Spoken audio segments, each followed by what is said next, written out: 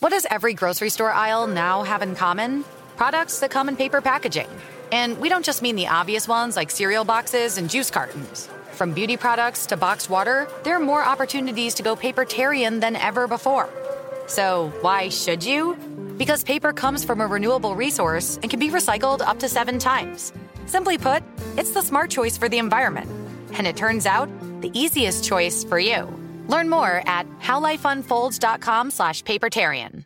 When you buy Kroger brand products, you feel like you're winning. That's because they offer proven quality at lower than low prices.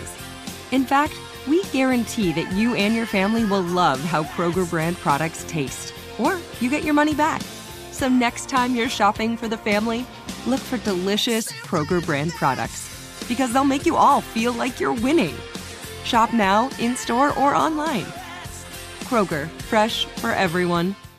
What do the most successful growing businesses have in common? They're working together in Slack. Slack is where work happens with all your people, data, and information in one AI-powered place. Grow your business in Slack. Visit slack.com to get started. Go behind the wheel, under the hood, and beyond with Car Stuff from HowStuffWorks.com. Hi, and welcome to the podcast. I'm Scott. I'm Ben, and today we have Matt the Madman Frederick here with us as our super producer. The Madman. We should call him the Bagman. The Bagman. Oh, that's cool. That's cool. It makes it sound like kind of a heist crew. Yeah, it kind of does, doesn't it? Yeah, okay, so just a quick backstory here. Our super producer, Noel, is on the road today as we speak because he is playing a couple of shows at Nashville. Oh, no kidding. Yeah. Oh, good for him. He's a multi-instrumentalist when he's not recording with us. Nashville, wow. Big city. Yeah, big city. I was born there, right? So, I left when I was 8, so my experiences are the things that were cool for 8-year-olds. But, well, okay, so I have to ask, what was cool for an 8-year-old in Nashville, 20 years ago? Grand Ole Opry, for sure. All right. Right? That was a close amusement park. Sure. I remember being very into the creek behind our yard. Yeah. And I always was trying to get into, big rigs, cause I had this idea that I could, own a semi and just live in it and drive around. At 8. At 8. At 8 years old. At 8. Couldn't even reach the pedals. Oh, very cool. Well, okay. Well, that makes sense. That makes sense for an 8-year-old to be interested in exactly what you laid out there. The creek behind the house, I can completely relate to that. Yeah. Yeah, that was always a lot of fun. Any place I ever visited that had a creek, I was always in up to my knees in it, within an hour. Yeah, chasing tadpoles and stuff. It's weird because I guess it's a mark of when you start to get older, when you're able to say things like, or when you're able to have the realization rather that life for you as a child was very different to life for kids now. Like a lot of kids that I see around don't spend near as much time outside. True. And, to me, that's a weird thing because one thing that I never really prized as a kid that I really appreciate now is that when I was growing up as a kid, if you were not really up to trouble, you were just wandering around, then you could go pretty much anywhere and do whatever, and people would just tell you to leave. Oh, sure. And in the middle of the day, you're miles from your home. Right, yeah. I had the same experience. And let me ask you a couple quick questions. Okay. And then we'll move on. Yeah, because this has nothing to do with the show. No, it really doesn't. Well, in a roundabout way, but, so, Tennessee. Yeah. We talked about a creek. Mm-hmm. Did you call it creek or did you call it crick? And also, when you were catching animals in there, were you catching crayfish? Were you catching crawdads? Were you catching, what do you call them? Yeah, well, primarily in that creek, if I remember, there were tadpoles and frogs. And here's where you see how memory paints things, Scott, because in my head it was always a creek. My mom called it that ditch. I see. She wanted. So it wasn't quite, a rolling Mississippi River or anything. It wasn't the pristine creek that we're thinking of. Right, but there were turtles in there, sure. and there would be birds. But I didn't catch many crawdads. Yeah, no crawdads, no crayfish or crawdaddies. No. One fearsome ancient snapping turtle, because it must have been about more than a foot big, which I guess means it had been alive for some time, and that was That was a monstrous thing, you know. We were living the same 8-year-old life, hundreds of miles apart, and maybe probably a decade apart. But sounds like fun. Okay, so good memories. Anyways, let's take this another direction here. Let's go towards our topic. How about that? Oh yeah, let's maybe do our show. Yeah, maybe listeners would appreciate that. I think at this point. So, all right. Here's something we have to get out of the way first, and this isn't really related to today's topic in any way, but it's something that I feel we need to talk about right away. Right, because recently we had some great listener mail over on Facebook from someone who checked out one of our more recent episodes. Yeah, right? A surprising person contacted us on Facebook. I was shocked by this, Ben. And here's what happened: we recently aired our episode on Smokey Yunick, yeah, and hopefully everybody's already listened to that one. But the very next day after that was published, I got a Facebook message from Trish Yunick, who is Smokey Yunick's daughter. And she contacted Car Stuff and said, during the podcast about Smokey Yunick, you mentioned wanting a copy of the book. I'd be happy to make that happen if you gave me the mailing address. And so I thought, well, that's really, really nice. Yeah. Now here's Trish Yunick, and I looked up who she was and, where she lived and everything, and it's all legit. And I contacted her and said, oh, that'd be fantastic. Here's my mailing address. And I said I included this note. I'm going to read through our correspondence a little bit because there's some answers here, some further clarification on some things we talked about during that podcast that I think is important to get out there. So I wrote back to her and I said that I really hope you enjoyed the podcast, and I sure wish we had the opportunity to meet your father because everything that we've read about him so far only deepens our interest. It's something that we found really, really exciting to research and kind of dig into as a topic. Yeah. And I said, I'm really looking forward to reading this book. And, thanks again, Trish. And she wrote back and said, well, thank you. I really did enjoy the podcast. That was nice. Wow, that's too kind. Thank you. And she said, here are a few answers that I posted on the Facebook page. Now, answers, she means clarification. And right away when I read that, I thought, oh no, we made a bunch of mistakes. Oh yeah, what do we whiff on? Well, there are 5 points here. And the 5 points, again, aren't corrections, really. They're more clarifications on points that we had brought up, and a couple of silly things here. All right, so the first one is, you remember that horse that we talked about that was always giving Smokey trouble on the farm? Yeah, giving him so much grief, yeah. Yeah, that's right. She said the horse's name was Bill. Bill. She said ironic that Bill was the horse's name because considering his future tangles with Bill France in NASCAR, of course, Bill. So 2 Bills gave him a lot of trouble in his early life. The second thing is that when we said that the truck shop portion of the best damn garage in town closed in 1987, we neglected to say that Smokey continued to work in his private portion of that shop, which was really the race shop. Right. The race portion of that shop. All the way up until the day he went to the hospital. And he was there, for that. That was the last time he was there in April of 2001. So he continued to work in that shop right up into the day he was admitted into the hospital. So just then the public retail kind of end of it was closed, but he was still working assiduously in the racing portion. He's still there doing his thing, building race engines and consulting and doing all that good stuff. Good thing, right? too. Yeah, very good thing. So a long time. So that was an additional 14 years after the public portion shut down. Now, the third point she brings up here, we had a question about the Fiero, where the hot vapor Fiero went.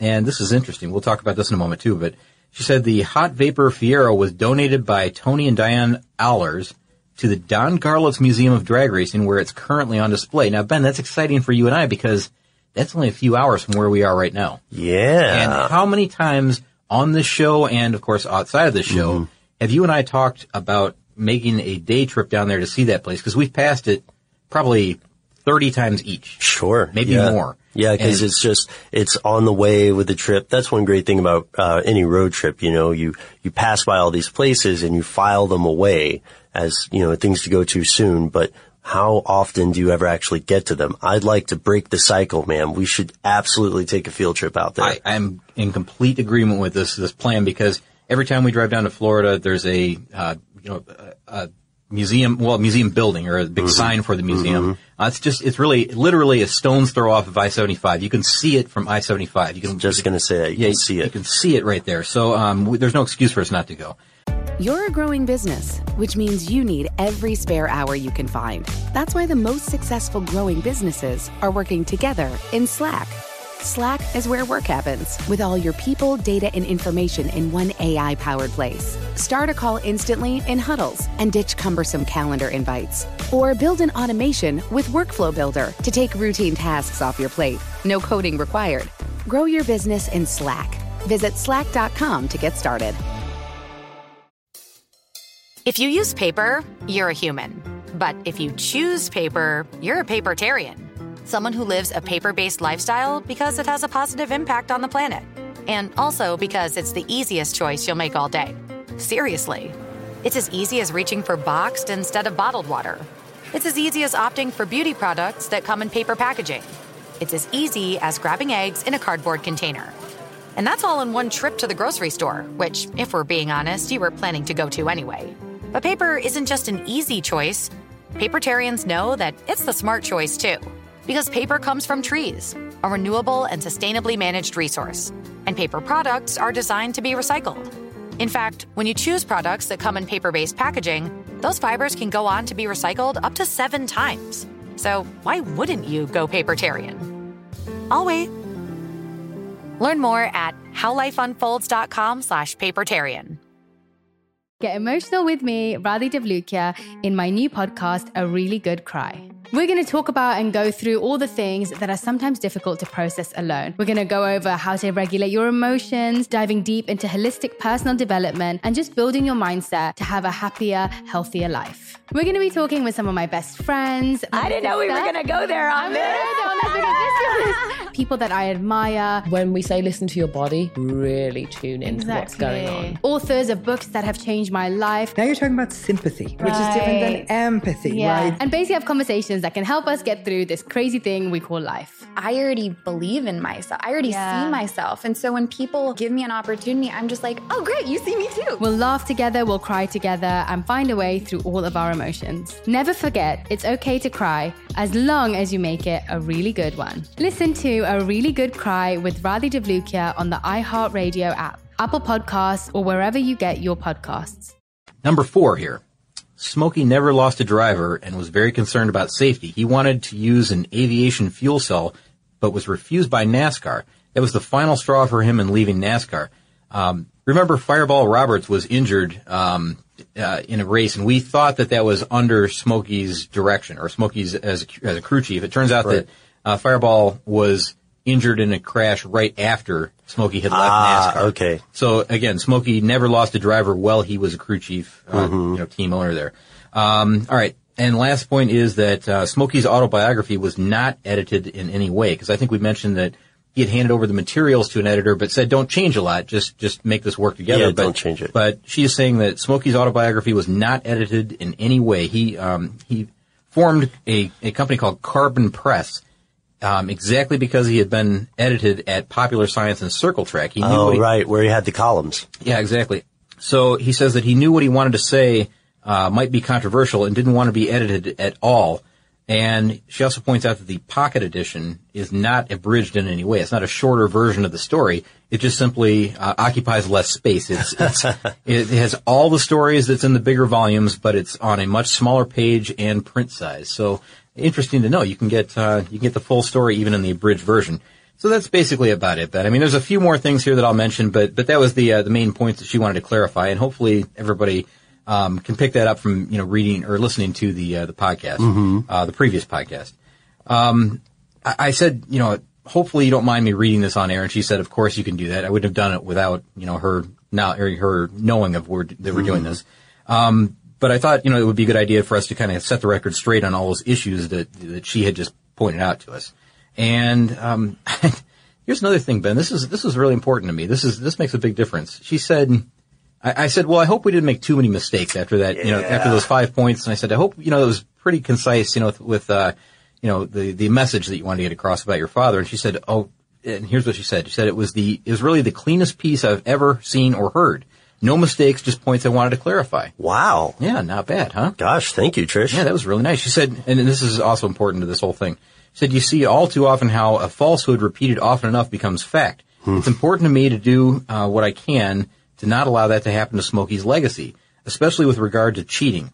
And we talked about that too, how he wasn't really cheating. He was just making new rules, really. No, he never, that's the thing. He never cheated. He would do things that would inspire the authorities to change their rules, but he never actually broke a rule. Yes, exactly right. And that's she thought that was good that we pointed that out, that we were careful about mentioning that.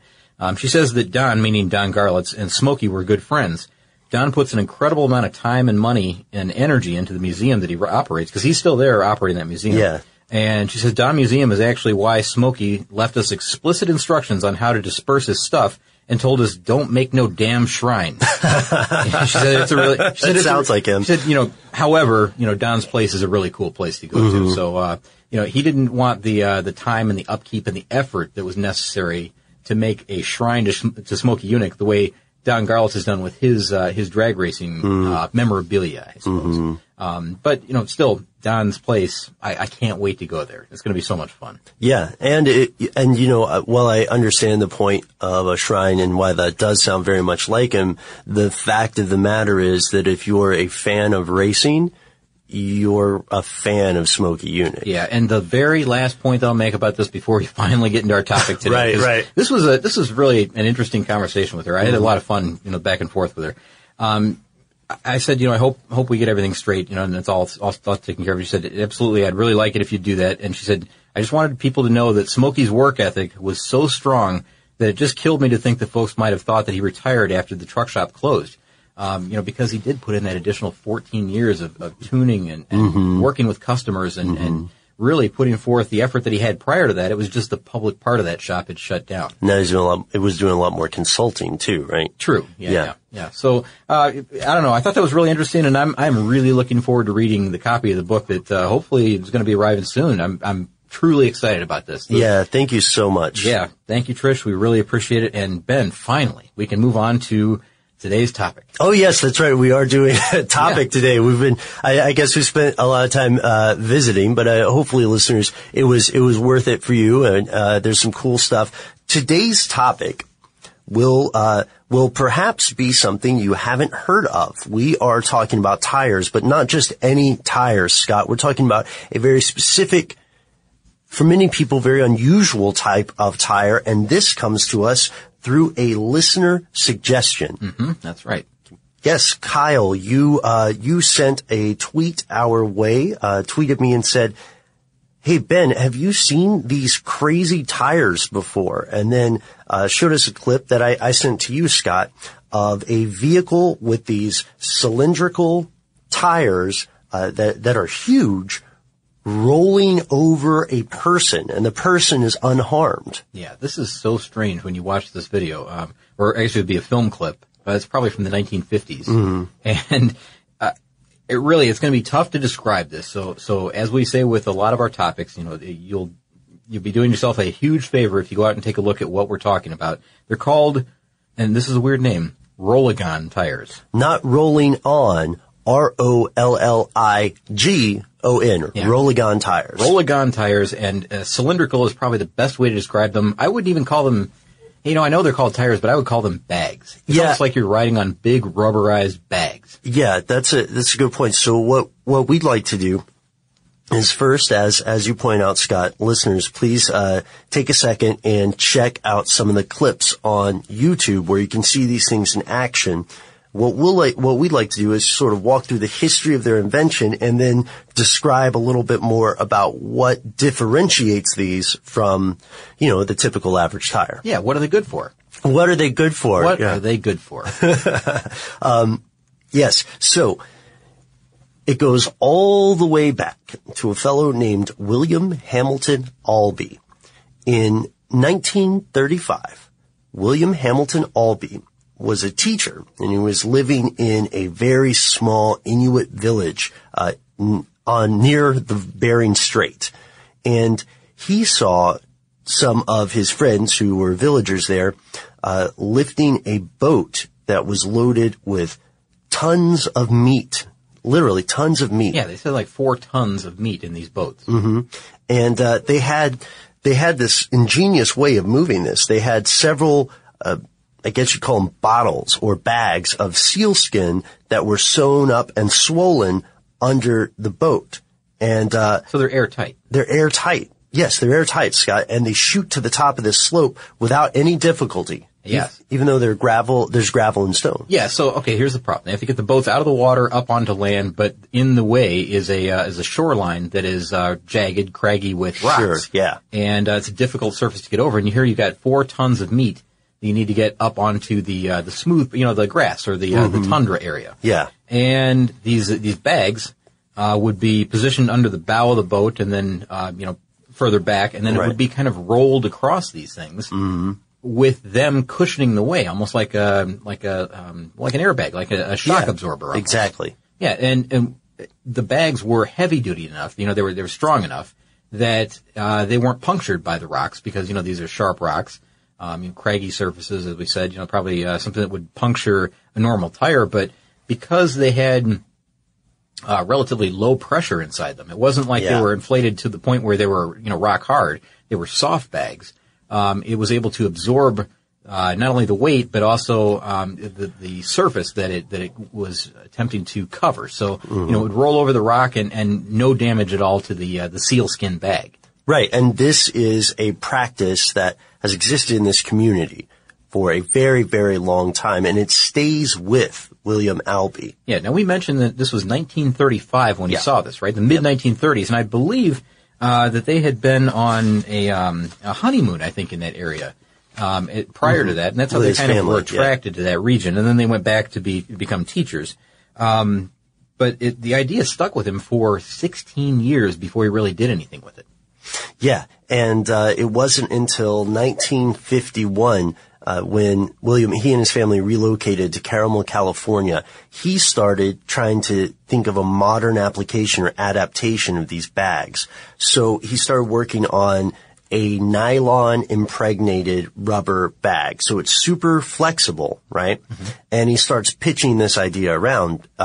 He ultimately talks to one of the biggest names in tires, Goodyear. Yeah, now this is about 2 years after he's kind of worked on some prototypes and some ideas. Mm-hmm. And I think, he started around 1951. About 1953 is when they were finally mentioned in Popular Science magazine. Now, I don't know if the Goodyear talks were happening in 1951 as well, because that this idea didn't just completely go out of his head for those 16 years. No, he was probably sketching some ideas, working with some different materials. Probably experimenting. Yeah, you're right. It's all throughout that time. So then, in the 1950s when he got back to the continental U.S., the lower 48, he was able to take this idea and shop it around, as you said, and Goodyear finally bid on the idea.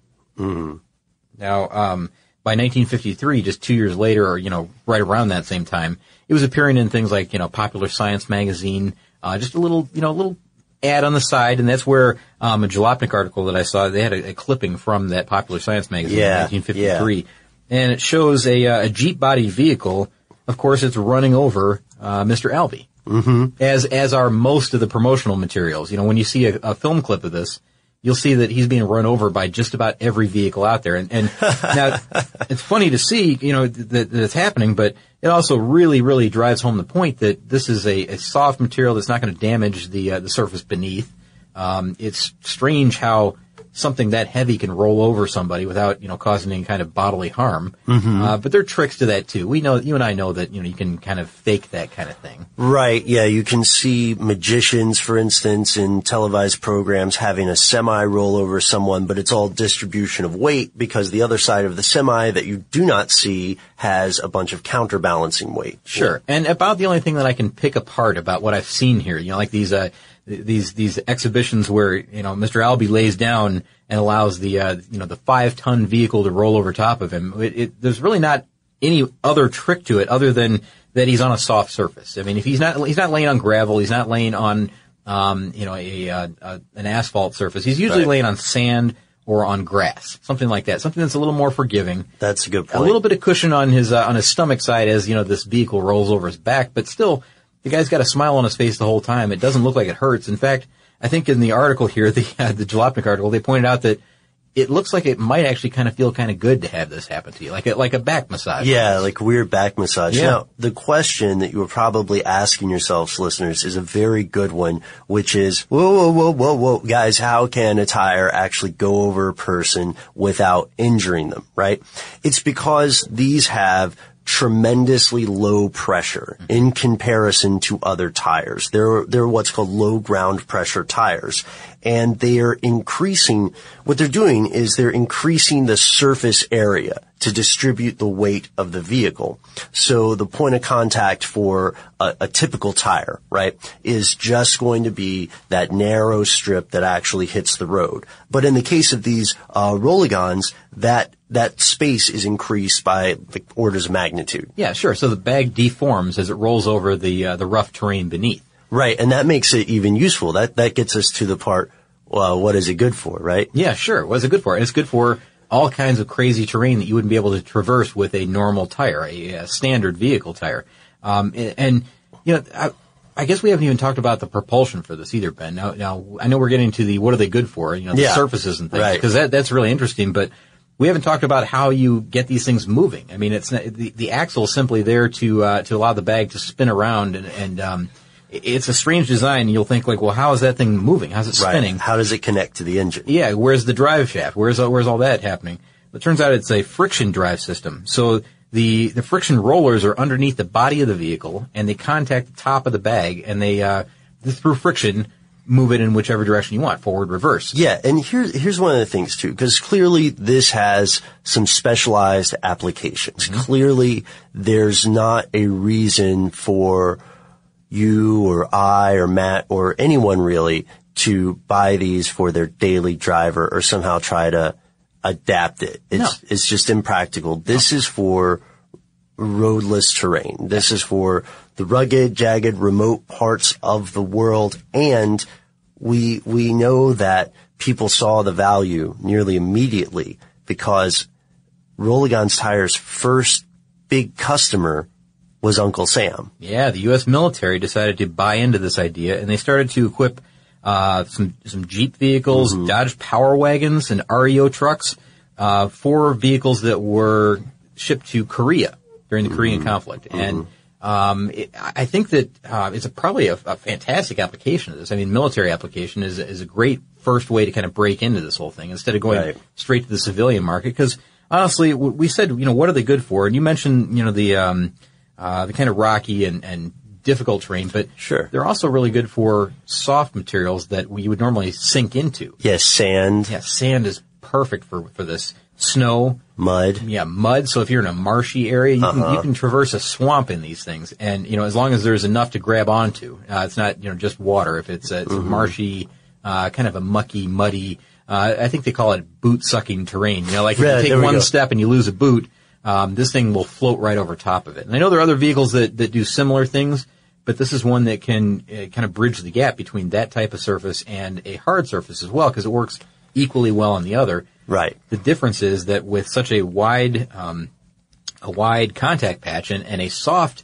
contact patch, if that's the way to describe this, you know, the way it deforms, it doesn't damage the surface beneath. It doesn't compact what's below it. So even though you're in a 5-ton vehicle driving over, you know, soft sand or snow, you're not leaving deep tire ruts like you would in a standard Jeep or a standard Power Wagon or a standard REO truck or any of those. So this military application is perfect because they can go anywhere and do anything like the Jeep, you know, slogan says. Right. Yes. Oh, and I forgot the stat. If you're wondering how low the pressure is, it's about 0.07 to 0.3 kilograms per centimeter squared. All right. So, this is that doesn't mean a whole lot to me, but you know what? You can push on it and probably put your whole hand into it if you wanted to. It's a very soft bag.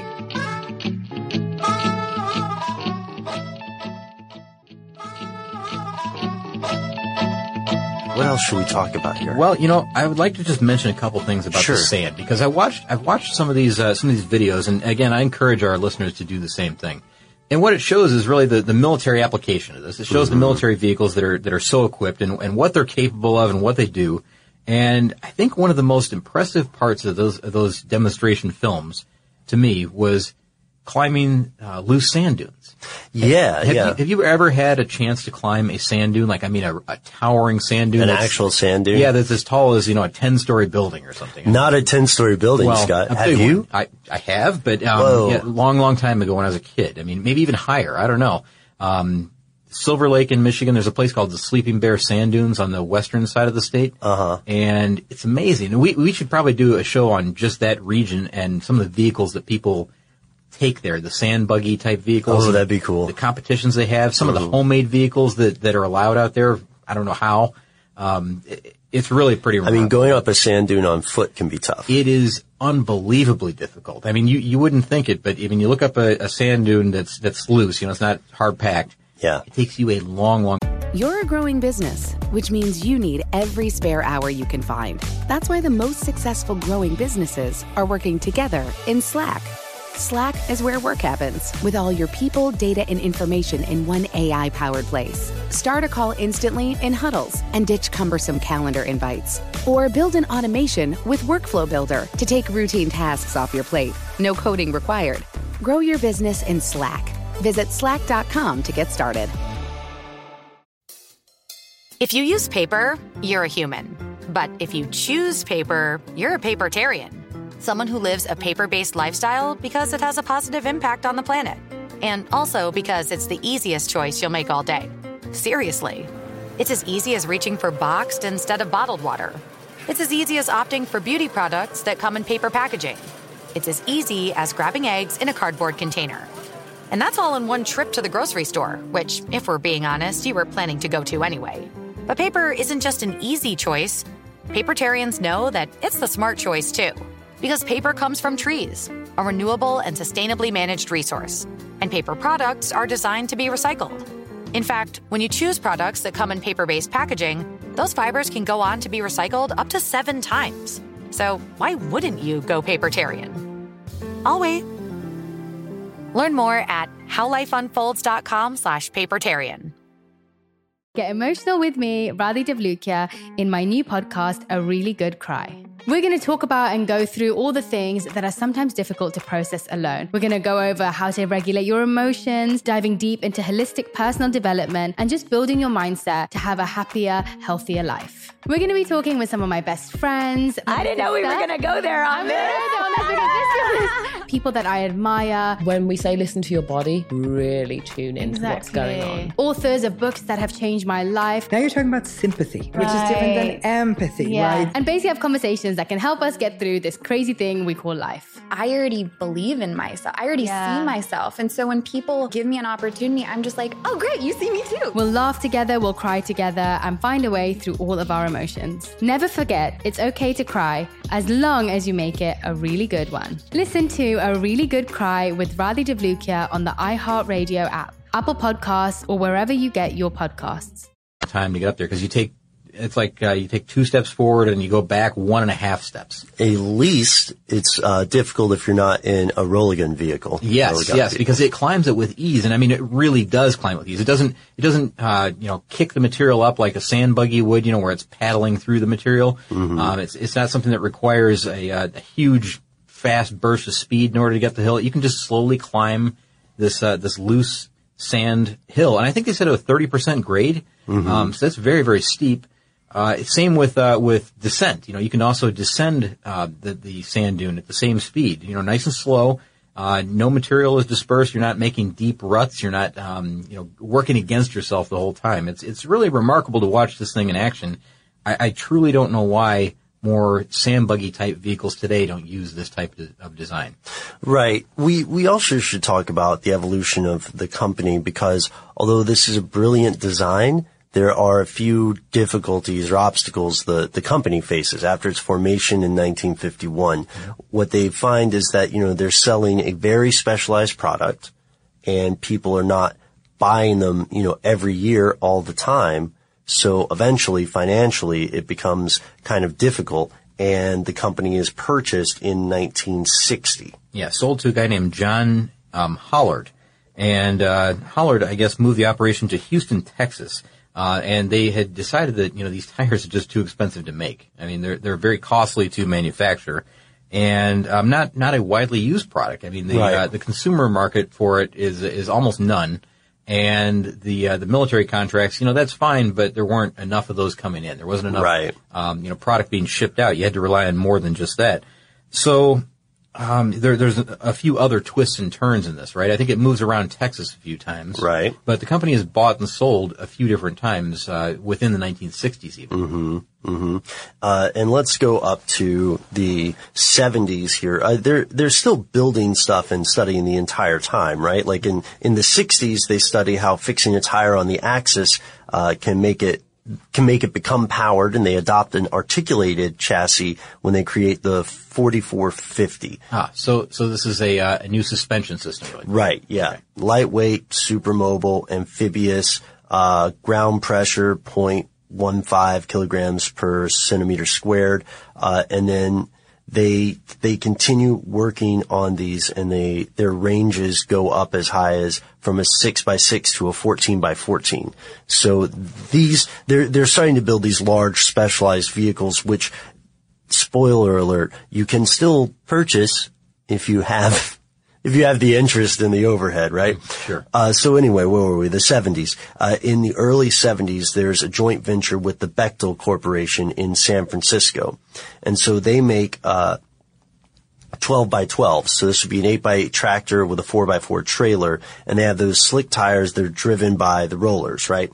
And these are these were still in use for a long time afterwards. Interestingly enough, William Hamilton Albee has a son, William Albee Jr., and he was the driver of the first prototypes of these. Interesting. So he's in some of the early photos that have, I think, it's just one big wheel, wasn't it? It looks almost like a homemade cart that they made in the garage or something. Welded together prototype. But it clearly got across the point that this is something that's viable, it's something that's possible. And the oil industry and oil exploration industry really starts to like these. Oh, I bet, because they're able to get out into the tundra areas, the marshy areas, the areas that were previously inaccessible. Yeah. Now they're able to get out there with the equipment that they need to in order to start the exploratory process of searching for oil. Without damaging the tundra soil, which is pretty sensitive, and without always puncturing something on a rock. And getting stuck, because you get out in these remote regions and you need two other vehicles to pull you out of that area. Right. And then in the meantime, those two vehicles get stuck, and then you have to send for somebody to come from back at camp. It becomes a very difficult thing. That just simply didn't happen with these vehicles, and I can see why a corporation, like somebody who's doing this oil exploration, this research, this surveying, would have an interest in something like this. And of course the military, I mean, that makes perfect sense to me as well. Sure. Some of the other companies that might make sense would be, architects and land developers and, people that need to get kind of an early view of a region, before there are roads there, really, before, you can, easily get a standard vehicle out into that part of the world. Right. And so if we continue following this up toward the present day, we see that they do get these big contracts from around the world. China in 1978 has an order where they want 75 different models over 5 years. In 1959, the corporation starts to produce and sell equipment exclusively for oil production. Things like mixers, the stuff that can haul the electronics associated with wells and pumps and piping. And following along this timeline, in 1999, the corporation starts to produce and sell equipment just for oil production. So mixers, pumps, piping, electronics for wells, and it still needs to expand. So in 2002, the guy who owns the place at that time, a fellow named Mike Deering, does what you were alluding to earlier, Scott. He says, let's move from Houston, where the fees are getting kind of expensive, to a place called Anderson, Texas. Yeah. And then its clients become places like Halliburton, Schlumberger, companies from Russia and South America and the Middle East. Remember when I said earlier that you can buy one of these vehicles? Yes. Okay. Well, in 2002, the average price was $750,000. $750,000. Oh my God. Well, okay. You know why it's $750,000 is because it's used on these massive pieces of equipment that are very specialized. Right. And so it's not like you can go out and buy a dune buggy that has these on it. You know, something that, you know, would be in, I guess our mortal price range. Our mortal price range. Yeah. I like that. My question would be like, well, is there a used model, or you guys take trade-ins? Anything civilian, please. Anything at all. Anything that you can do to my Honda Civic. Can you do anything to that? Mm-hmm. What about this Subaru? Can you make it even more adept to driving through the marsh? Because I need to drive through the marsh in my STI. Right. Like, you know, I love my Ford 150. I would like it more if I didn't need the roads at all. Something like that. And you know what? I would bet that there's probably a conversion out there. There's probably a kit somewhere that you could somehow adapt to this. But when you look at what it is really, I mean, the suspension is nothing more than a thing that holds the bag in place. I mean, right. the axle, I should say. The suspension is something different, but the axle is really nothing more that holds that. You've got to incorporate all that other stuff, the friction drive, you know, that specialty suspension that we just mentioned, you know, that goes along with the system. It's not just a matter of, you know, replacing your car or truck tires with these balloon tires. It's different than that. It's a very different system. Yeah.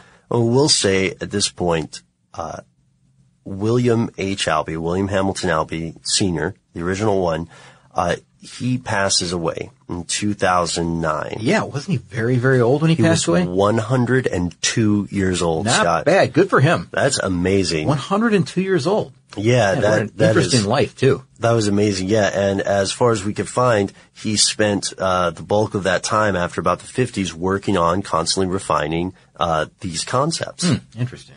And so with that, our story ends. You can, of course, find Ralligan vehicles or things like that around the world, and we would love to see some pictures, or especially if you have experience driving one, because I want to know about the handling on these. You know, I just think that with the reach that we have with our podcast now, I think that there's got to be somebody out there that either has you know, some kind of firsthand knowledge of this through the military applications, or through heck, even like an Arctic expedition that used them on, you know, ice surfaces or something like that. Yeah. I would be fascinated to hear hear what it's like to drive one of these, because it's got to be a strange feeling. Yeah, I imagine so. I'm still okay intellectually, Scott. I know it's fine if I lay down and one of those rolls over me. I would like to try it, but just on an emotional level, like instinctively, I'm still not 100%. Yeah, that first time would be a little rough, wouldn't it? Now imagine him. He's putting his life on the line, thinking that, you know, this should work. this really should, but maybe you test it out with, you know, a sack of potatoes first. Sure, like yeah, that. yeah. See how the potatoes fare first, and then maybe I'll do it myself. The old sack of potatoes test. Well, on that note, it is time for us to head out. We're going to go have some further adventures. We hope you are having adventures as well. And if you are, we'd love to hear about them. You can find us on Facebook. You can find us on Twitter. Scott and I are Car Stuff HSW at both of those. And we take suggestions for both of those, which is why, you know, our suggestion for today's episode came from a tweet. Special thanks to Trish so much for writing in. Looking forward to reading that book. Yes. And if you have something you'd like to send us, or a question you'd like to ask, a topic, a limerick if you want, but, you know, keep it kind of clean. Oh, boy. You ask for limericks all the time. You know how many limericks we've received? 0. Counting the ones we got last week, plus the ones the previous month. Oh, man. Still 0. It's still 0. Okay. All right. Yeah. But, you know what? I'm hopeful that someday we're going to get one, and maybe it'll be clean enough that we can read it on air.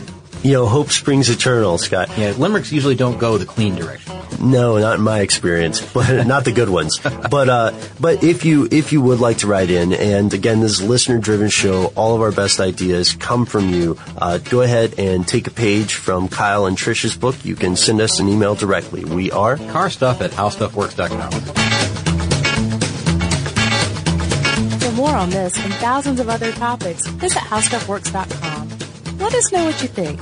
Send an email to podcast@howstuffworks.com.